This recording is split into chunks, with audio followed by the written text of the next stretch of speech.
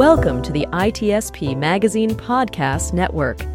You are about to listen to an episode of the Audio Signals podcast with Marco Ciappelli. In this new season, Audio Signals is repositioning its antennas, focusing not just on the stories, but on the storytellers. In our modern hybrid analog-digital society, the art of storytelling has never been more vital or displayed such a diverse array of forms. Recognizing this, our conversations will spotlight the narrators, providing a unique exploration into the minds behind the narratives. From authors to podcasters, visual artists to songwriters, and everything in between, we will engage with all who contribute to this extraordinary tapestry of human experience. We are all made of stories, after all.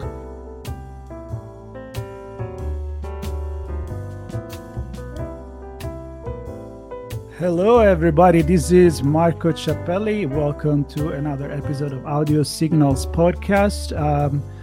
I don't know, I already done like 2 today, so I feel like I'm playing a tape right now. So let me see what I should say. Yes, Audio Signals is exactly what it sounds like, and we're trying to capture signals, although we're not going analog nowadays, it's all digital, but I repositioned this fictitious antenna to capture news stories. And for those of you that have been following me for a while, I made a little twist, and I focus on stories and storytelling and storytellers, because stories come from people. Stories are made to educate and are, as I usually say, we are made of stories. Even when we don't mean to say stories, we actually do. Even the way we act, the way we move, the way we dress, we're our own story. Now, there are certain situations where you may think a little bit more of a story in the standard way to think about a story. Usually it's a book, it's a movie, it's a radio show, a drama, as they used to do, and now we do podcasts, dramatized podcasts. So now that's the new radio show drama that used to be back in the days. But when you talk about books, you really think about stories. And today we're going to talk with a friend of mine, part of the Mentor Project, that wrote quite a few books. He's a physicist and astronomer. His name is Comins. And for those watching, as I usually say, you have already seen him. He's right there. And for those listening, I'm not lying to you. He's right here. So we're going to hear his voice. Neil, welcome to the show. Thank you. I'm delighted to be here, Marco. Good. We've been trying to do this for a while. And I'm so happy because we see each other quite a bit. Once a week, usually with our meetings, and I've always been curious to ask you a few questions. So I hope you don't mind. That's what I'm here for. There you go. Well, I'm going to start with the easiest one, which is, who is Neil? I know you've done a lot of things, but give us a little background about yourself. Okay, sure. I am an astrophysicist, technically speaking. I got my undergraduate degree at Cornell, my PhD at what was then called University College, Cardiff, Wales. And my PhD was in the area of general relativity. And I was very fortunate to have a very good advisor. And we published a number of papers. And one of those papers was actually cited in a Nobel Prize lecture back in 1983. And so I, since then, have been at the University of Maine. And the backstory for that is that I grew up in New York, in the city and in Westchester County.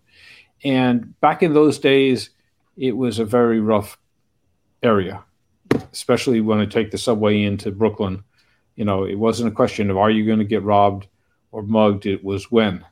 And I didn't want to bring, and I was, and I didn't want to bring my kids up in that environment. Don't get me wrong. I know it's changed, of course, but back in the late 70s, I opted to come to the University of Maine, and I have been teaching here ever since. One cute story is that after I got my PhD and people started calling me doctor, I felt very insecure. I felt insecure because I had no medical experience or background whatsoever.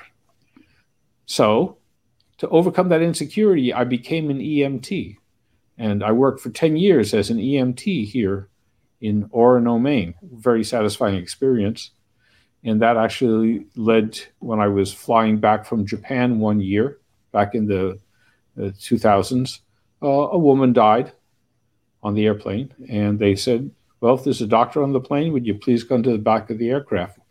I know the Good Samaritan law, so I went back there and she was dead. And to make a long story short, she walked off the plane, gave me a hug in front of my wife, but that was fine. Gave me a hug, and that was payment in full. So becoming an EMT was a very satisfying experience for me. I have moved on to doing computer simulations, and specifically I'm interested in galaxies like our Milky Way and how they evolve. And things like colliding. It turns out the Andromeda Galaxy, which you can see with the naked eye if your eyes are good, is going to collide with the Milky Way billions of years from now. So anyways, it's a very interesting thing. And then I started writing books. And the backstory for that, and please stop me at any time. Oh, go. You're making it easy for me. So the backstory for that was that when my son James was, maybe 2 years old, he was asking questions like, what that? He wanted to know the names of things. And then he graduated by the age of 4 to asking why. And if you have had young kids, why? And I did my best to answer. Age 5, he graduated from there to asking what if questions. What if the sun came up in the other direction? Things like that. And I did my best to answer those. Anyways, one day I was sitting in my office here. You can see the background. And my colleague, Dave Batuski, walked in and he said, and I quote, we scientists think about the world too much the same, which isn't very good English, but never mind. So I said, okay, let's think about it differently. And my son's what if questions came to mind. And I grabbed the first what if question I could think of, which was, what if the moon didn't exist? And he and I discussed it for a few minutes, and I was hooked. I started writing, papers that were published in Astronomy magazine, asking and exploring many what if questions. And that led to my first book, called What If the Moon Didn't Exist, which has actually 10 what if scenarios in it.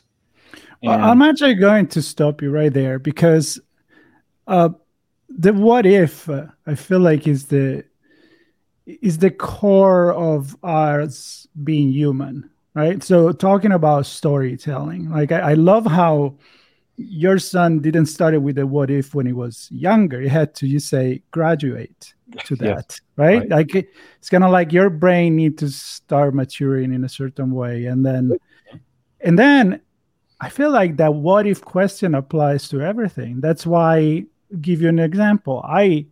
When I talk about cybersecurity, I talk about hacking a lot. And hacking is perceived as a bad thing. And I said, no, hacking is a really good thing. It's cybercrime that is bad.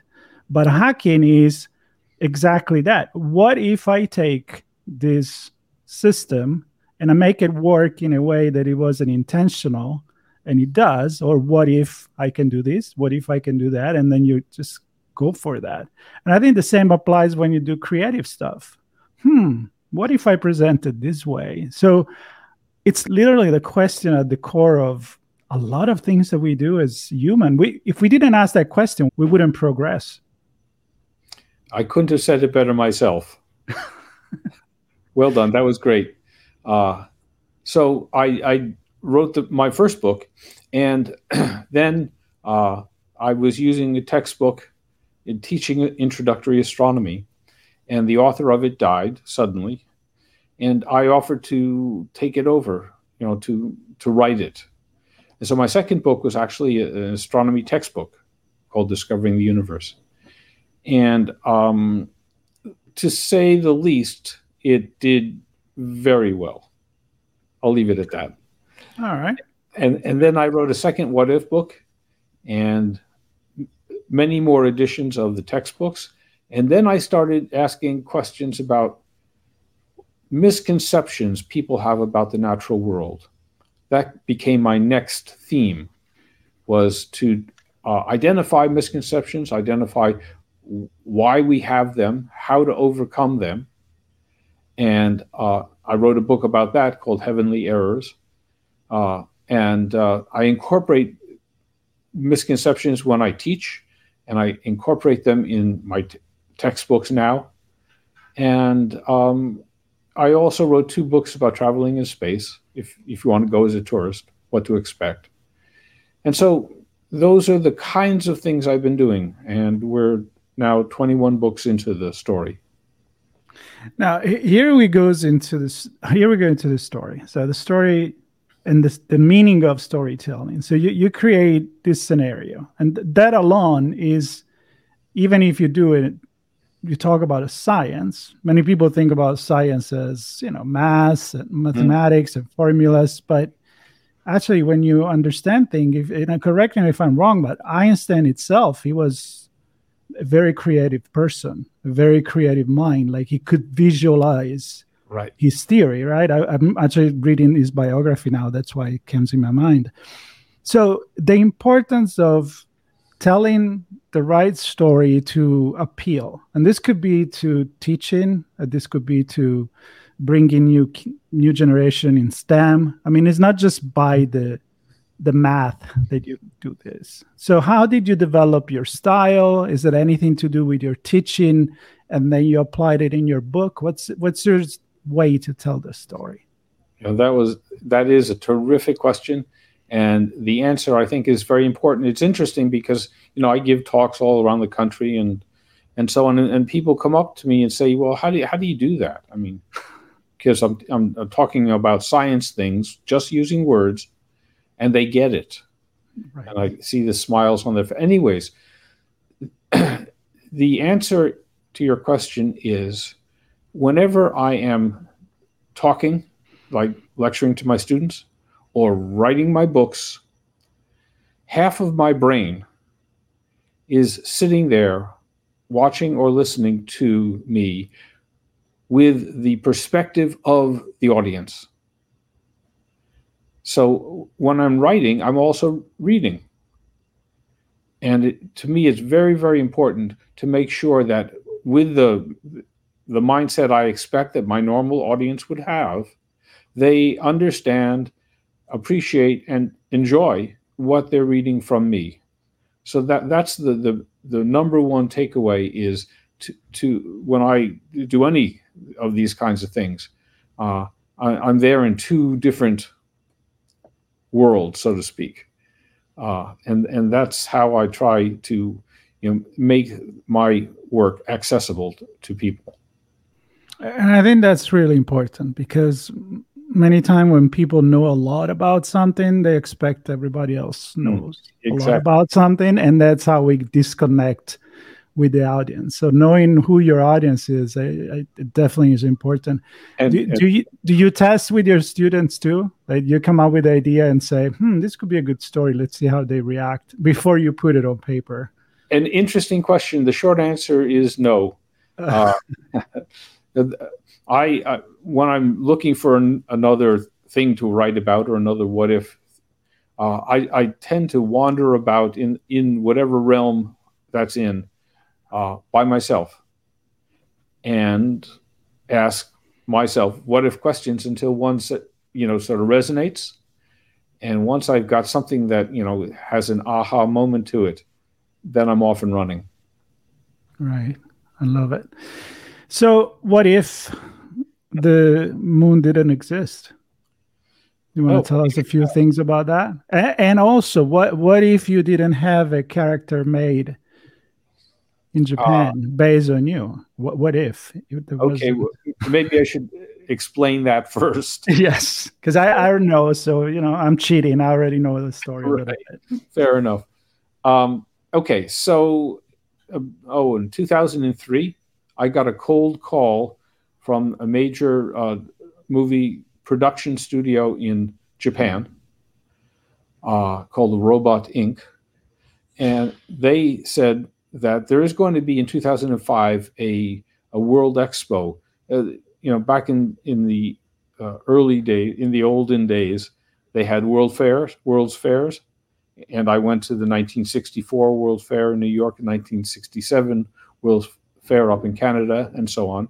And at these fairs, every individual and every company and country has an individual pavilion based on a theme of their choice. And for example, back in '64, Ford's pavilion theme was Mustang, because the Mustang just came out. So we sat in cars in their pavilion and rode around in Mustangs to get us interested. Anyways, so the cold call that I got was, there's going to be a World Expo in 2005 in Aichi, Japan, and Mitsubishi Corporation is interested in considering your What If book as the theme of their pavilion. So instead of Mustangs, they had, and so I talked with the fellow, and we batted some ideas back and forth, and I put together a proposal, and they bought it.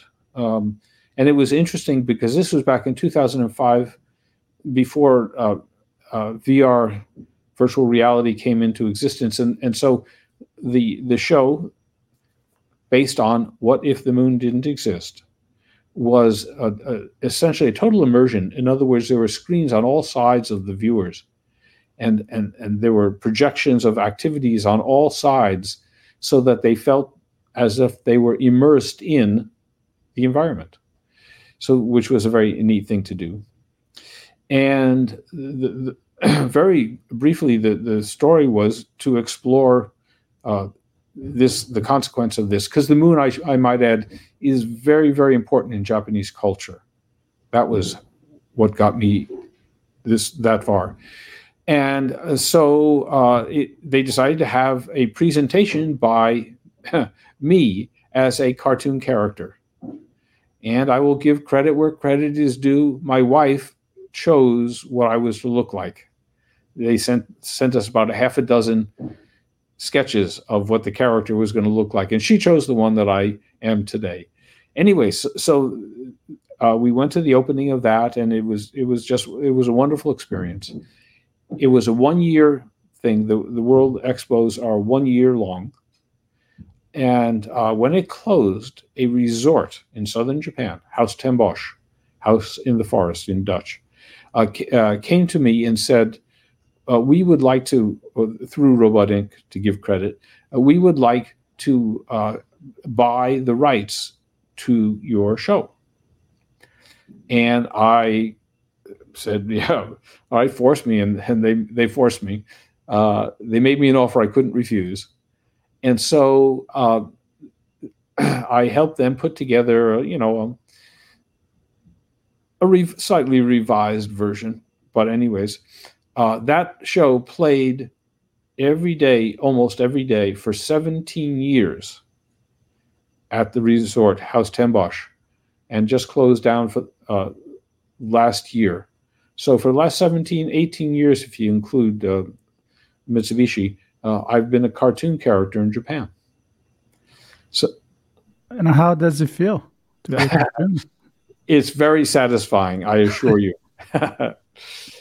And so now on to What If the Moon Didn't Exist. The premise is that the moon never existed. That's what I'm constructing here. And it turns out in real life, in fact, when I give this presentation, I talk about the consequences of the moon as it has been.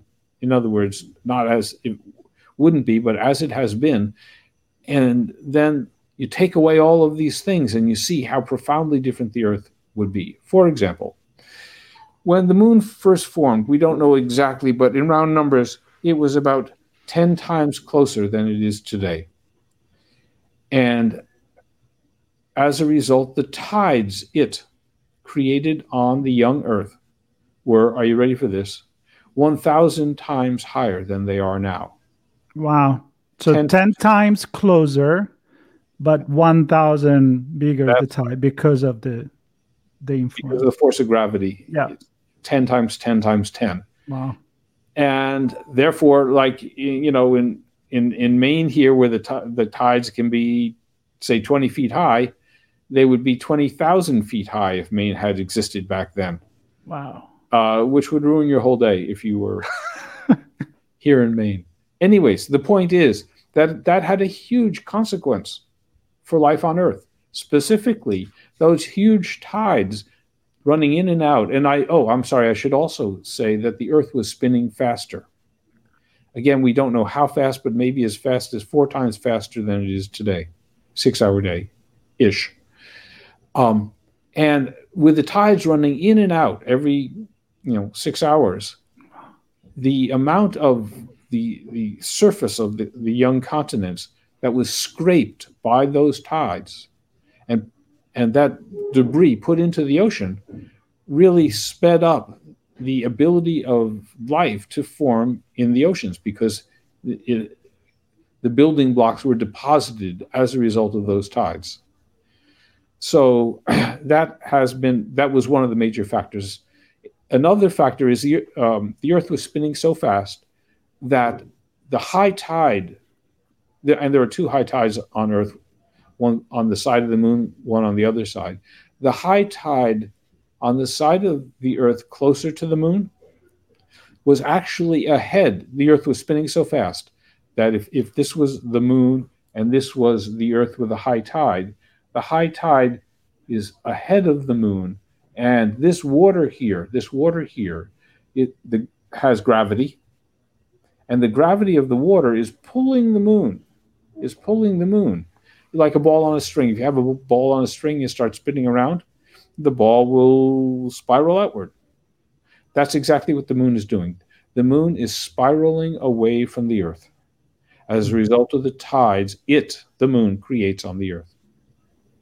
And in fact, I mean, one of the things that I'm often asked, well, is it ever going to leave the Earth, the moon? And the answer is no. Because at the same time that the moon is spiraling away, the Earth is slowing down. Why? Because the Earth is giving the moon energy to spiral away. It's like you would give the ball on the string energy by spinning around. And that energy has to come from somewhere. And the energy that the moon gets from the gravity of the high tides comes from the Earth's rotation, because the high tides are trying to get back under the moon. And then as that high tide water moves westward, and it bumps into these nasty continents.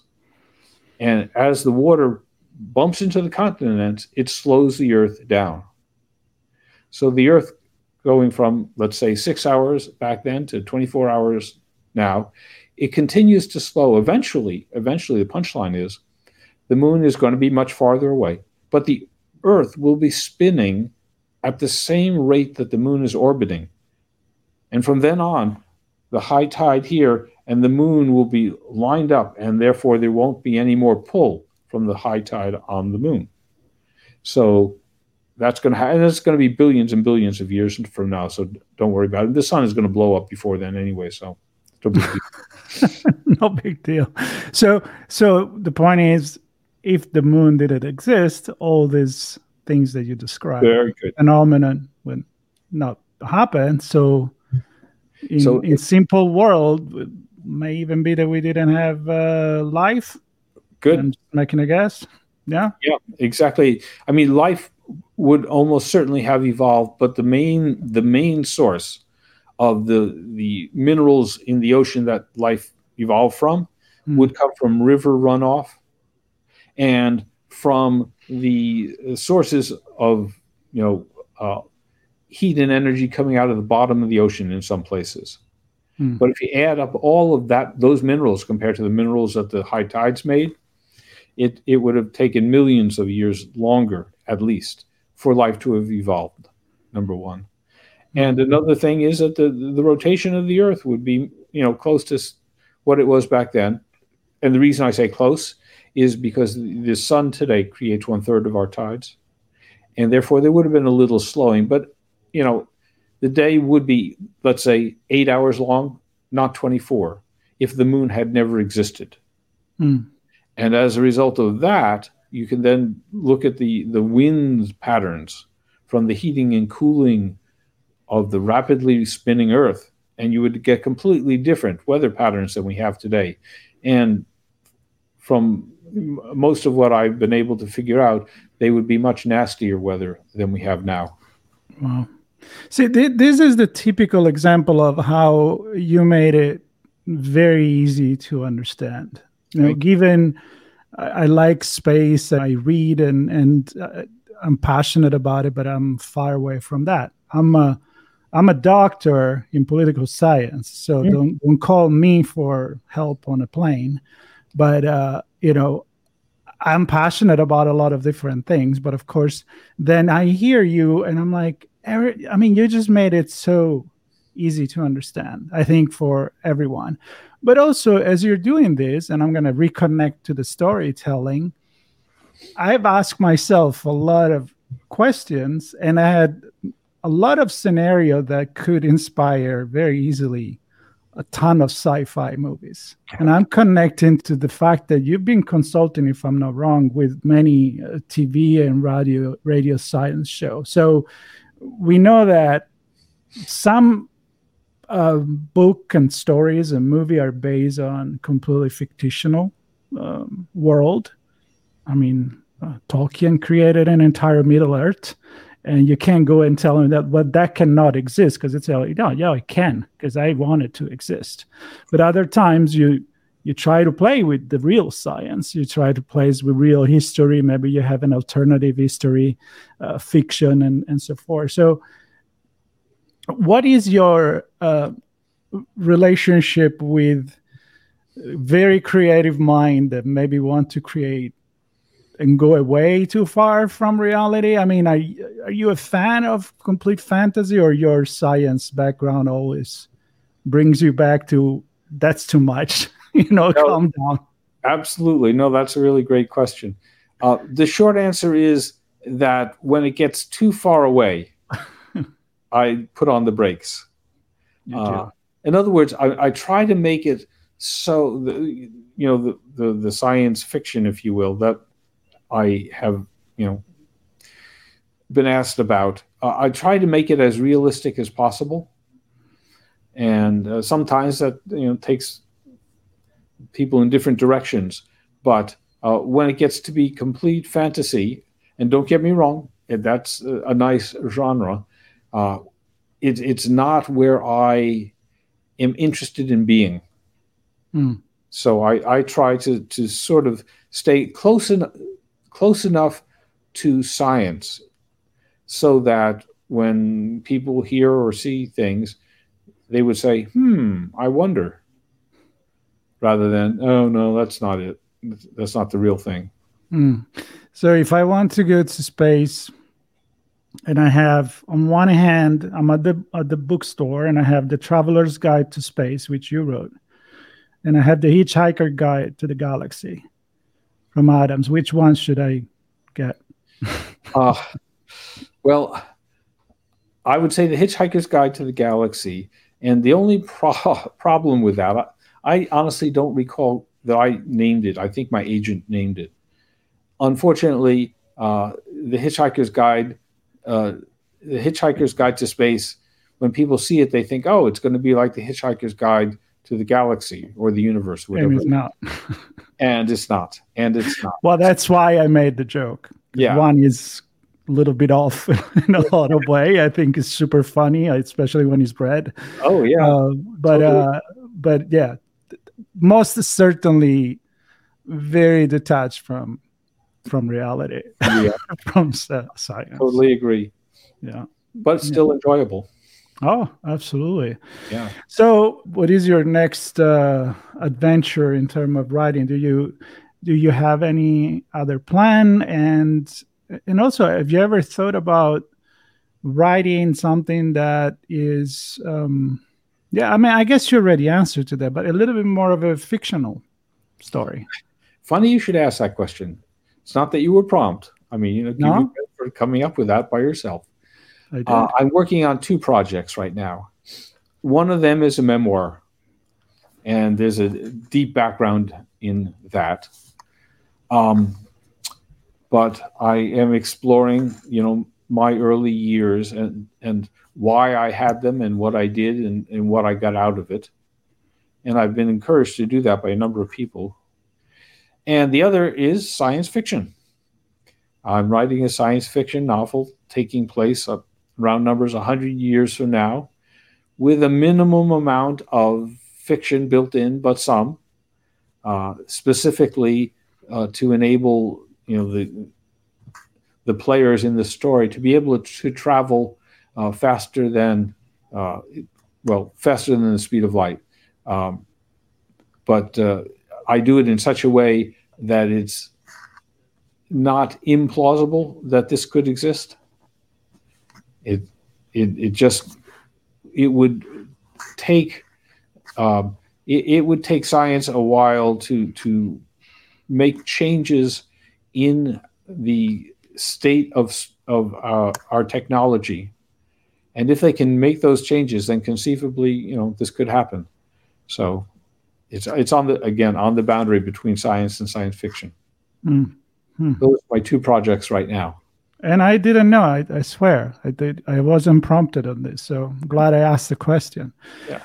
I would like to end this with something about maybe your habits in or your taste in reading and maybe watching movies. So, as a scientist, as a writer of things that are very connected to reality to a certain point. Now, going on that adventure as well, that journey.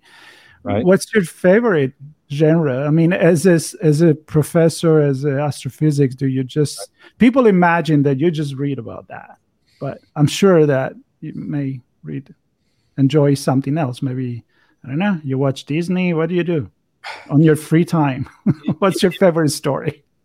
If I had free time, I would. If I had, question again, an if question. Right. What if I had free time? Yeah. No, the realm that I like reading in most, when it's not hard science, is the history of scientists, the history of Einstein, the history of Niels Bohr, the history of Isaac Newton, and so on and so forth. It's just interesting to see, where they came from and how they got to where they ended up. I find that very interesting because, quite honestly, in some cases, it could potentially help move me forward. So that is one of my major areas or genres, other than, as I say, other than the hard science. I also read books or materials by people like Neil deGrasse Tyson. Oh yeah, I love that. We met 1994 on a bus in San Diego. This gentleman comes up to me and he says, "Excuse me, are you Neil Comins?" I said, "Yes." He said, "Hello, I'm Neil deGrasse Tyson. Nice to meet you." And we've been friends ever since. So I love it. Well, he's definitely one of those that inspire me. I love his shows. I when I scroll through Instagram, often, Instagram knows me better than myself. Once you start watching a few things, he knows you play the bass and that you like Neil deGrasse Tyson quotes on the astronomy. So he's another one of those another guy, professional like you, that just breaks it down, right? It makes it interesting. He's an excellent storyteller, and so are you. And there is another guy, I don't remember his first name. He's Cox is his last name. He's from the UK. He's also in astrophysics, and he had a show, and same thing, like kind of the same style, a little bit more rock and roll looking type of guy. I think actually used to sing in a band or something. But anyway, again, it doesn't have to be boring, and that's the difference, right? When you look at that. And one last note on the biography, I didn't grow up reading biography, but I got really interested in that, and especially Isaacson biography on Einstein, which is the one I'm actually reading now, the one on Steve Jobs, the one on Leonardo da Vinci, which is excellent. And it just makes you contextualize things when to do what they could with what they had, right? They didn't have computer. They didn't have all the data, the now generative AI and all that. But their head was so ahead of the time that probably a lot of people thought they were a little nuts, to be honest. Fair enough. One last cute thing. I was approached concerning in the realm of what if the moon didn't exist. I was approached by a fellow at the University of Illinois, Chad Lane, who asked if I would work with him to get an NSF grant to incorporate my what if scenarios into, you ready for this, Minecraft. I can see that. We have been doing that for several years now, and also creating versions of Minecraft with exoplanet properties.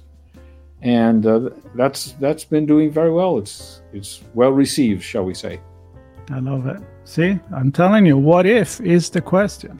And what if I had this entire conversation without Neil next to me? It would have been damn boring, but it wasn't. So, Neil, I want to thank you so much for taking the time. Again, I know you're super busy, and I'm excited for all your upcoming project. And door is open. Anytime you have a new story, I enjoy listening. I'm quite sure the audience did the same. So I will put all the links to your books and a way to get in touch with you on the notes on the podcast or YouTube if you're watching us there. And subscribe to Audio Signal Podcast so you can get more story like this. There's a bunch coming up. And Neil, again, anytime, come back. Good luck with your new venture. And I think I have to read that If the Moon Didn't Exist. So I'm gonna go get it on Amazon. I'm sure I will. Take care, everybody. Thank you, Neil. Talk to you soon. Bye.